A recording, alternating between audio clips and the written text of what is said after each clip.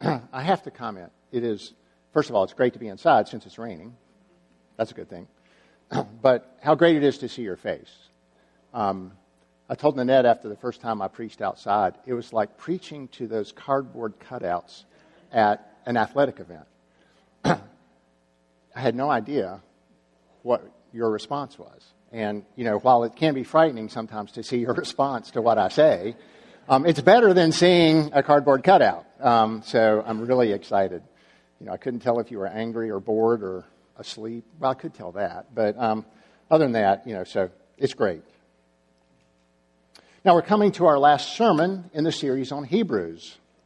And, of course, as many of you recognize, we actually haven't finished the whole book. We haven't finished the whole letter. So maybe this week, when you get a chance, you should read the last half of chapter 12 and all of chapter 13. And do that while this study and this understanding of the rest of the book is in mind. And we have covered some really incredible things in this study, haven't we? I mean, we started with a comprehensive Christology. We talked about the hypostatic union, the perseverance of the saints, Jesus as high priest, God the great promise maker, Melchizedek, suzerain covenants, the sacrifice of Jesus, confession, and community. Wow. That has been some really deep theology. It's not been easy stuff. And of course, we have repeatedly reminded ourselves that this letter was written to a group of relatively new believers who were formerly Jews. And this letter was written to a group of people who were being harassed and persecuted. They were being implored by their families and their community to turn away from Jesus and return to their former lives in Judaism. Their lives were not easy, and the writer wanted them to keep on keeping on. In other words, while Hebrews is deep theology, it is also intensely pastoral. It is the words of a writer who wants to inform and educate, yes, but most importantly, it is the words of a writer who wants to comfort and encourage his people. And I want you to see this connection. Deep theology is not an intellectual endeavor. It is deeply pastoral. In fact, it is not possible to pastor deeply, to shepherd the people of God properly without deep theology, without helping the people of God learn the deep and sometimes difficult things of God. In my decades in the church, and I get to measure those in decades, a lot more than you can imagine. In my decades in the church, I've sometimes seen people shy away from deep theology, preferring a more shallow approach to understanding God and His ways and man and his problems, but that nearly always ends up in more shallowness. Shallow pastoring, shallow belief, and most importantly, shallow perseverance. Because avoiding deep theology means missing the answers to the really difficult issues that we confront in all of our lives. And today is not going to be any different, of course, because we're going to see discipline is not punishment, and suffering is necessary for growth. Let's pray. Lord, these are deep things that we have to think about, and so we need your Spirit to illumine us and use my words to feed your people. In Jesus' name, amen. I did want to comment, and I meant to comment at the beginning, that if you had just paid attention to the texts of the songs and to Kendra's comment and Sabrina's prayer, you can go ahead and go to sleep, okay? Because you've really caught it all, okay? Because what I'm going to talk about today is going to sound a little more... I don't know what it's going to sound. Who knows what it's going to sound like? But they've already hit the high points. So you just remember those things and try to keep going. So our passage today, it's really a passage of two metaphors. They're not mixed metaphors, but there's this important transition that the author makes that we're going to come to. But I think it's helpful to call out these metaphors right here at the beginning. The first metaphor is that of an athlete. Probably a runner, but maybe a pentathlete, as I'll talk about in a moment. And we see this mainly in the first three verses. The second metaphor is that of father and child. And wow, isn't it a great day to think about that, to consider this passage, to be able to think deeply about God as our Father on this Father's Day. And we're going to see that mainly in 4 through 10. So the first verse says, "Therefore, since we have so great a cloud of witnesses surrounding us, let us also lay aside every encumbrance and the sin which so easily entangles us, and let us run with endurance the race that is set before us. The author is imploring his readers to lay aside the difficulties and run the race. So why does he want them to do that? One reason is the cloud of witnesses. Who are they? Who is the cloud of witnesses? Well, remember, there's this really important word at the beginning, therefore. And so therefore means you always need to look back. And so if we think back from last week, we heard all about the saints and their faithfulness. So one theory or one idea of who the cloud of witnesses is are the saints that have gone before us to heaven. Those saints whose acts of faithfulness were described in chapter 11. Some think this refers to other believers in whose midst these believers find themselves living. And so that too could be the cloud of witnesses. Or some think it could even refer to non-believers in whose presence these believers are living and who are watching these converted followers of Jesus to see whether the persecution and the threats that they are receiving is going to drive them away and back into Judaism. And so I suspect our best understanding is that it probably includes all three. We should run the race because people, both those who are alive and those who are now with God, are watching. But there's another reason we should run the race, and that reason is Jesus. Verse 2, he tells them to fix their eyes on Jesus. He reminds them that Jesus endured much, more than they had to this point, and more than they ever would. And he kept on running his race, so they should, in the words of verse 2, not grow weary and lose heart. Moving on to verse 4, he says, you have not resisted to the point of shedding blood in your striving against sin. And there are some differences of opinion about what this exactly means. Especially if we think about it in the context of right after talking about the suffering of Jesus, then it likely meant that they hadn't been tortured physically or killed. They hadn't gone to the point of shedding blood, that is, dying for Jesus. Others, however, also see this reference to an athletic endeavor, the pentathlon, as I was just talking about. The ancient pentathlon included running, javelin, discus, long jump, and wrestling. And the wrestling was the final event, but it was probably a little different than our wrestling today. The combatants' hands had this hard leather on them, so it might have contained a little bit of boxing-type activities and likely would have brought out blood. And so regardless of whether this is a single or a double reference, the writer is telling his readers that despite their struggles, they have not been killed or left bleeding flat on the mat at the end of the match. So in these 4 verses, life is compared to an intense athletic endeavor. It is a marathon, but it is more than a marathon. It is an agonizing struggle. Life often seems like it is one difficult situation after another. And if the writer stopped here, he would simply be saying, life is hard. Get over it. Keep going. That would not be very comforting, would it? But he quickly and deftly turns to another metaphor, that of father and child. And he reassures his readers that these struggles are all part of God's plan to help them grow and become the people he has called them to be. So let's look at this a bit further. In verses 5 and 6, he paraphrases Proverbs 3, 11, and 12. So I'm going to read Proverbs 3, 11, and 12. My son, do not reject the discipline of the Lord or loathe his reproof.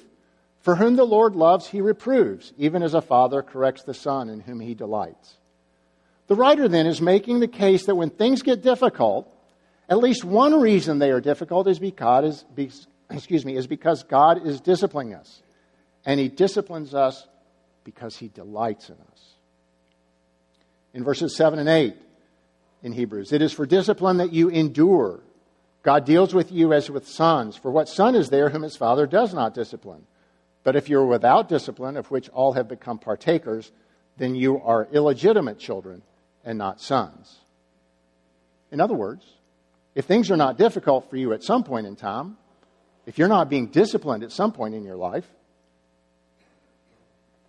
are you sure you're a follower of Jesus? He also connects their experience as human children, those who have been disciplined by their fathers. And just as a human father disciplines his human children for good, so the Heavenly Father disciplines his children for their good. And of course, he seems to recognize that which we all recognize and which has been stated already this morning, that our human fathers were imperfect. at this. They disciplined us for a short time, it says in verse 10, as seemed best for them. Not perfectly. So I want to pause here and look at this word discipline, because I'm not so sure it means what you think it means. The Greek word is paideia, or that's close. I'm not Greek, so excuse me if you're Greek. But it's the Greek word from which we get the term pediatrics. So what's a pediatrician? He's a person concerned about the health and welfare of a child. In ancient Greece and in the subsequent Greco-Roman world, paideia was really a description of the entire rearing and education of an ideal member of the community. It involved education about various subjects, yes, kind of where we get the word pedagogy in a little bit to some degree. It involved education about various subjects, yes, but it also focused on socialization of children and youth. Physical training was important as well.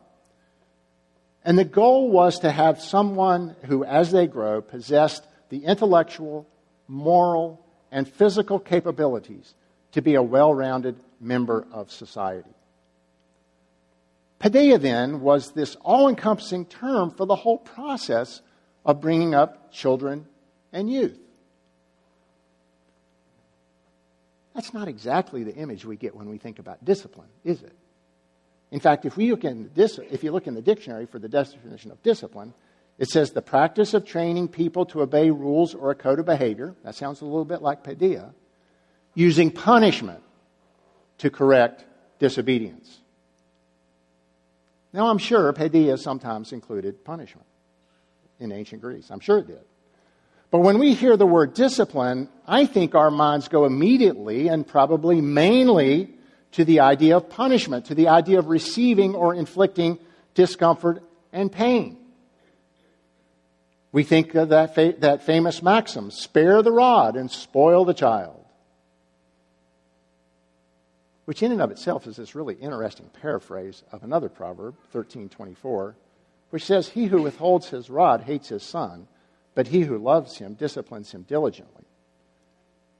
That Hebrew word there for discipline is most commonly actually translated in the Old Testament as instruction or correction, not chastisement.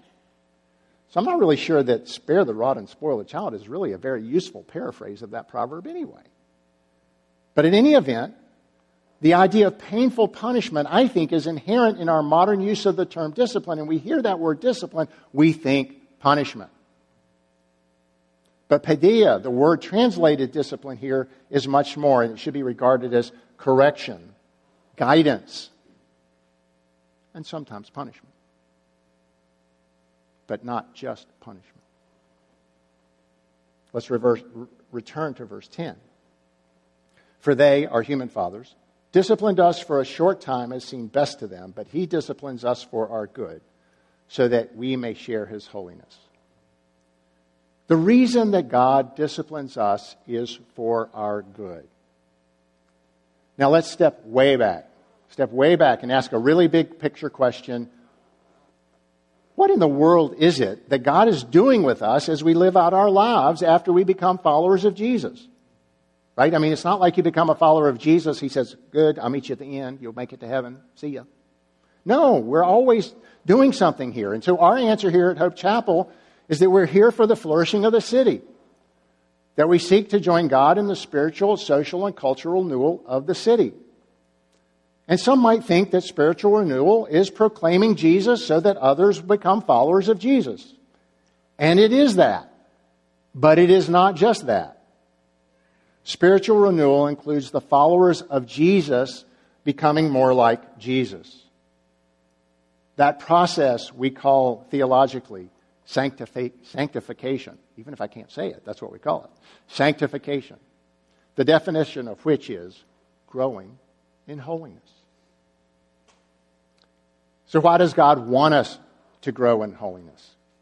We at least see part of the answer in the rest of our passage today, just briefly to say, verse 11, to receive the peaceful fruit of righteousness. Verse 14, to pursue peace with all men and ultimately to see the Lord.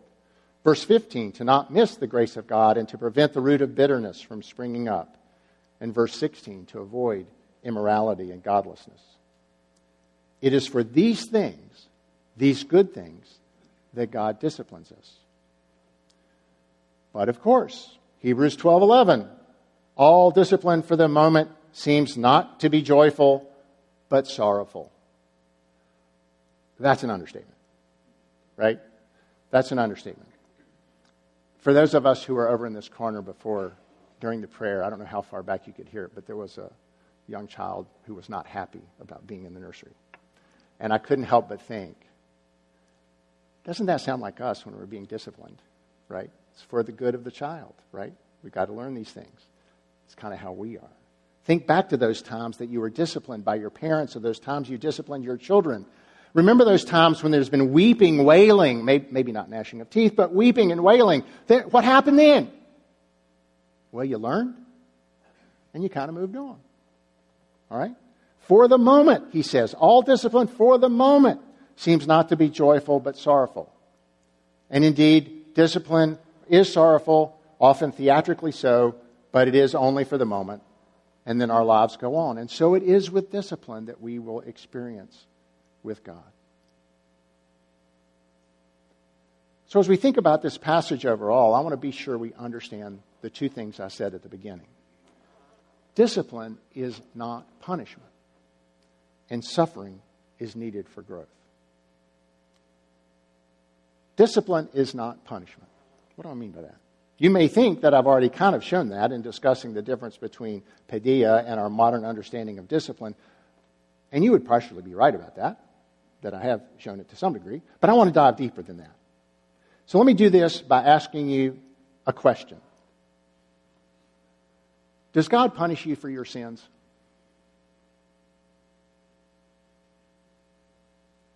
Does God punish you for your sins? And I will tell you that what I think the answer is no and yes. What do I mean by that? Well, we got to start by thinking about what sin is.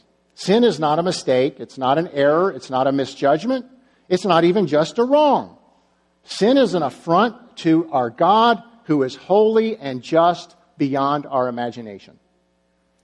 And when we sin, whether that is lying or stealing or coveting or a sexual sin, something we call a big sin or something we call a small sin, those are our classifications, by the way, not God's. And He is justly angry with sin.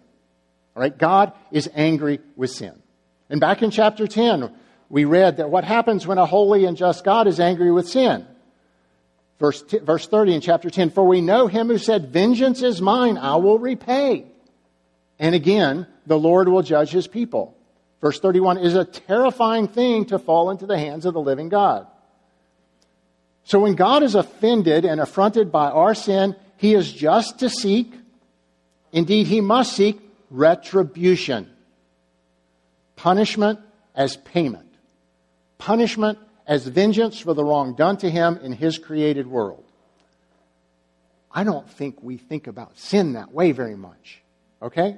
We don't consider it and comprehend the disastrous nature and consequences of our sin. We just think they're wrong. Now, of course, for those of us who follow Jesus, who have cast ourselves to the foot of the cross, we know that our punishment has been attributed to Jesus at the cross, and His righteousness has become attributed to us. And praise God. So God does not, and indeed cannot, punish a follower of Jesus for their sins, not in the sense of retribution. Were He to do that, He would be unjust, as He would be punishing the same sin twice, and God cannot do that. Jesus has borne that punishment. So Paul tells us in Romans 3:26 that God is both just and the justifier of the one who has faith in Jesus. Excuse me for a minute. The one problem when you're using your computer is funny things all of a sudden appear. Excuse me for a second. There we go. All right. Now, sorry. This whole passage today, though, is about God disciplining us.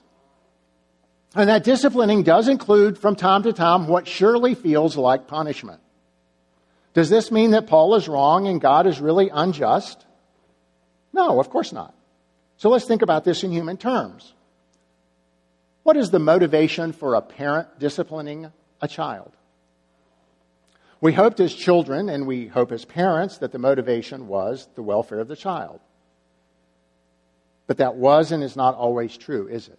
We have to admit, sometimes the discipline outweighed the offense, usually happening when the parent was offended or felt disrespected by the child's behavior. The result is not punishment as discipline by a parent, human parent to a child, but punishment or discipline as retribution. And the result of that can be devastating for both the parent and the child. And how humbling is that, as I recall the upbringing of my own children. But God is not like man. God is the perfect Father. There is no retribution in His discipline. The punishment we feel in the discipline that God directs toward us is not God's retribution. It is His loving guidance. Now, it may not feel that way. It is sorrowful, but it is perfect and loving on God's part. It is just the right amount, not too much and not too little. And as difficult as it can be to be disciplined, we need to remember that it is part of God's plan to make us holy. There's one other point I would make here. Retributive punishment is specific to the sin. If God is just, then the price Jesus paid and that we would have paid for our offense to God if Jesus hadn't paid it for us is exactly what that sin required. Discipline and the punishment we may feel from that may be from a specific sin in our lives, but it is more likely simply God's use of consequences of our sin to mold us into the people He wants us to be. I think it tends to be much less specific. So in summary then, no, God does not punish us for our sins in the sense of retribution for offending Him, but yes, God does use discipline, which sometimes feels like punishment, to perfectly and lovingly guide us into holiness. Because it seems the only way we learn, the way we learn best, is through suffering. I think most of us who would agree that as followers of Jesus, we don't seem to learn. We don't seem to grow very much in holiness. We don't seem very much to become more like Jesus when things are going well. For example, you would think that someone becoming more well-off would cause them to become more generous. And it sometimes happens, but it usually doesn't. What we usually see is more selfishness, pride, and greed. You would think that when we're sailing along, healthy, with adequate food, good relationships, little strife, little conflict in our lives, that we would take that time to really dig into the Bible, to really learn the ways of God, to pray more in thankfulness and for others, and to get ready for the hard times. Nope. Doesn't happen, does it? Or at least doesn't happen most of the time for most of us. But I shouldn't expect it to be any different. Let's look back at Hebrews 5, where it says, although he, Jesus, was a son, he learned obedience from the things he has suffered. Why do I think it would be different if we're children of God? So Tim Keller points out three really practical aspects of our response to the suffering and disciplining that God brings into our lives that I think are really, really helpful. So let's walk through those real quick. The first is a practical humility. Recognize that you will not necessarily understand everything that is going on in the midst of having problems, of being disciplined or suffering. It will feel a little bit like as it feels to a child being disciplined by a parent, that the discipline is too much for too long and is unfair. It will sometimes feel like it's too much to bear. So what should your response be? Well, again, try not to get too specific. Don't try to figure out, am I suffering this because of that? It may be, but you're probably never going to know. But most importantly, don't despair. Remember, this is your Heavenly Father disciplining you for your good and your growth, and that will result if you do the right things. Keller points out an interesting thing. Despair is for arrogant people who think they know everything about a situation. I never really thought about that. We think we know everything about it and it's terrible, and so we despair. We don't know everything at all. We shouldn't despair. Remember that God is your loving Father. We don't know the why and the wherefore. The second is practical endurance. Look in verse 7. It is for discipline that you endure. Endure here means to remain, to withstand. It literally means to stand still, which is kind of odd. But to put it another way, don't retreat. Don't go backwards. Keep doing what you're doing. Don't quit praying. Don't quit helping others. Don't quit your devotions in worship. Keep at the tasks of the Christian life during times of discipline. Think about exercise. When does it do you the most good during your exercise? Right when it's the hardest. Right? If you quit exercising right when it gets hard, you will not get very much benefit. I ride a bike. I have this great exercise bike at home. It's on a computer program called Zwift. And sometimes I go, I don't like this very much. And I get to that point, I say, well, if I'm going to do myself any good, I just got to push. Now, I'm an old guy, so I got to not push too hard. I got to be a little careful. But you know that idea. If you quit exercising right when it gets hard, you're not going to get any benefit. So if you quit doing the tasks of a child of God, of a believer, in the midst of the discipline, you're going to grow in resentment and anger. And you will not grow in holiness. Frankly, in times of discipline and suffering, it is not only not the time to quit the tasks of the Christian life, it is time to double down on them. We have to be humble and not arrogant. We have to endure and not quit or retreat. And the third, he says, is practical evaluation. When things get hard, we want to blame other people. We want to analyze what others are doing that got me into this situation, wondering, how did I get into this thing anyway? What sin is it that led to this? And, we might conclude, if we're not right about that things aren't fair. That the difficulties I face are not really my fault or outweigh the sin that I think I'm being disciplined for. But be careful, because what you should really be doing in the midst of difficulties and discipline is looking inside. What is God trying to do with you, and what is He trying to do in your life? We've already looked through a few of these passages in Hebrews today. Peaceful fruit of righteousness, pursue peace, see the Lord, not miss the grace of God, prevent the root of bitterness. But just in case you want a really comprehensive guide to help you consider what God may be seeking to work on in your life, consider Galatians 5. Could it be that God is trying to help you rid yourself of the deeds of the flesh? You'll find those in Galatians 5:19 through 21. Immorality, impurity, sensuality, idolatry, sorcery, enmities, strife, jealousy. I don't like the next one. Outbursts of anger. Ooh. Disputes, dissensions, factions, envying, drunkenness, carousing, and things like this. And could it be that God is trying to help you grow in the fruits of the Spirit? Those are found in Galatians 5:22 and 23. But the fruit of the Spirit is love, joy, peace, patience, kindness, goodness, faithfulness, gentleness, self-control. And in what I think is my favorite passage in all the Bible, against such things there is no law. Doesn't matter. Those are always good things. Look internally at your heart, not externally at your circumstances. What is it about me that I should learn during this time of suffering and discipline? So these are the practical steps of learning obedience or holiness through suffering that we have to grasp. And really we have to expect this to happen. We have to embrace it. Humility, endurance, and proper evaluation. And this is going to lead to the holiness that God is seeking for us, His children, as we are disciplined and as we suffer. Okay, we're turning for home. There may be one other question that's nagging you a little bit. It's a big one. Does all this discussion of discipline and suffering, whether for our sin or the sin of others, or just the suffering that can occur in life, does all this mean that God is willing evil upon us just so that we will learn? And of course the answer is no. God is not the author of evil.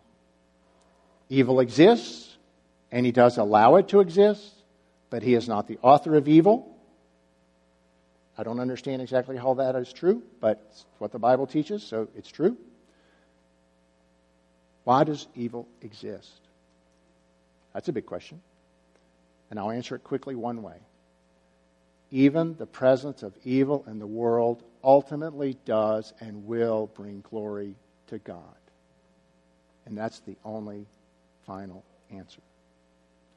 And for now, He perfectly uses that sin and evil that we do that causes our suffering, the evil that others do that results in suffering for us, and the suffering inherent in a fallen world to lovingly discipline us, to perfectly teach us, and to make us more holy, to make us more like Jesus. And so we come to the end of our study of Hebrews, our study of the supremacy of Christ. Again, I would encourage you this week to read the last chapter and a half. We have seen over and over again how Jesus is supreme over all other things in heaven and on earth that would vie for our worship. And today, it has certainly not been different. Jesus took the retributive punishment of God, being forsaken by God on the cross, brutally and horrifically losing for a time His relationship with God as Son, so that we could become children of God despite our sin, and so that He could and He would lovingly discipline us to enable us to grow in holiness. And may it be so in all of our lives. Christ is supreme. Amen.